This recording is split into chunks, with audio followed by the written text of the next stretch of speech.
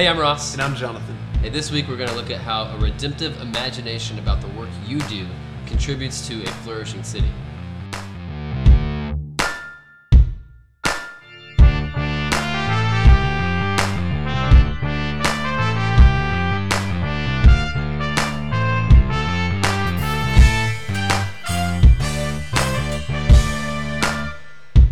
So I think it's really good to go back to something we talked about when we were talking about Whole City.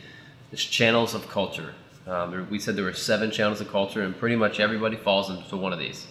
So arts, business, education, government, media, healthcare, social sector. And we pointed out how the church is in all of those and not a separate channel. And that's really what happens when we go into our workplaces. We get to kind of participate in one of those channels. And so thinking about what channel you're in might be a practical step, in applying some of this biblical view of work. Yeah, and I think as you do that, you can start to develop almost a theology of your particular vocation. Yep. Like, how does the work that I'm doing contribute to God's kingdom? How can I serve others and love my neighbor with the skills and abilities and opportunities that God's given me through my calling? Yeah, and I think as we're forming that, it's important to know what do you think the overall vision of each channel is? If you're in the business channel, some people might say, oh, business is just about making money.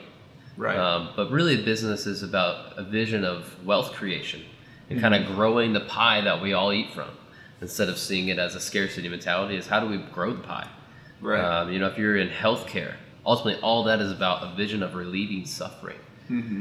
Keeping those big targets in mind as you go about your work, I think helps you see how this is working towards seeing the kingdom of God come into my city. It's working towards more and more people experiencing shalom, what God intended from the beginning.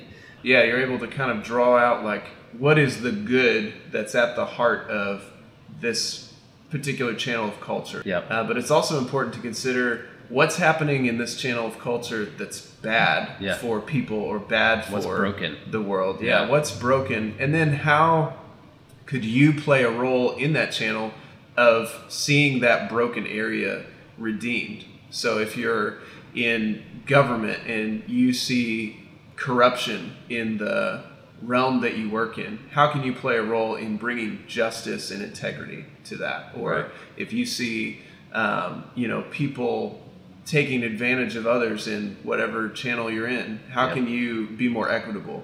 Yeah, take some time to just write down the places where you see brokenness in your workplace, in your industry, in your company, and then creatively reimagine, sort of from a redemptive perspective. Get some people that are people of faith and sit down with them and just kind of, what would it be like if we imagined redeeming this broken thing in our workplace?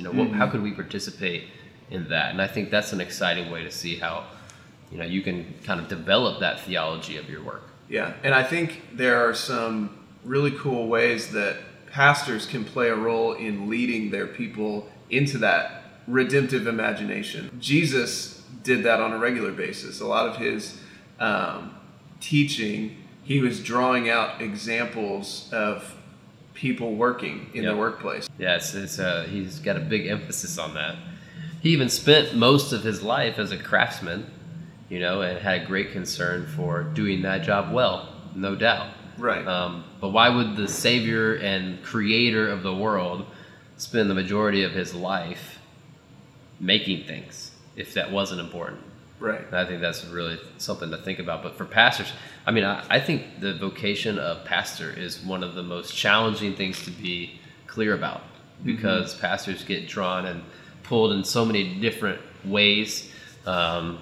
But I think Ephesians 4:12 is a great place to start related to this conversation and in general.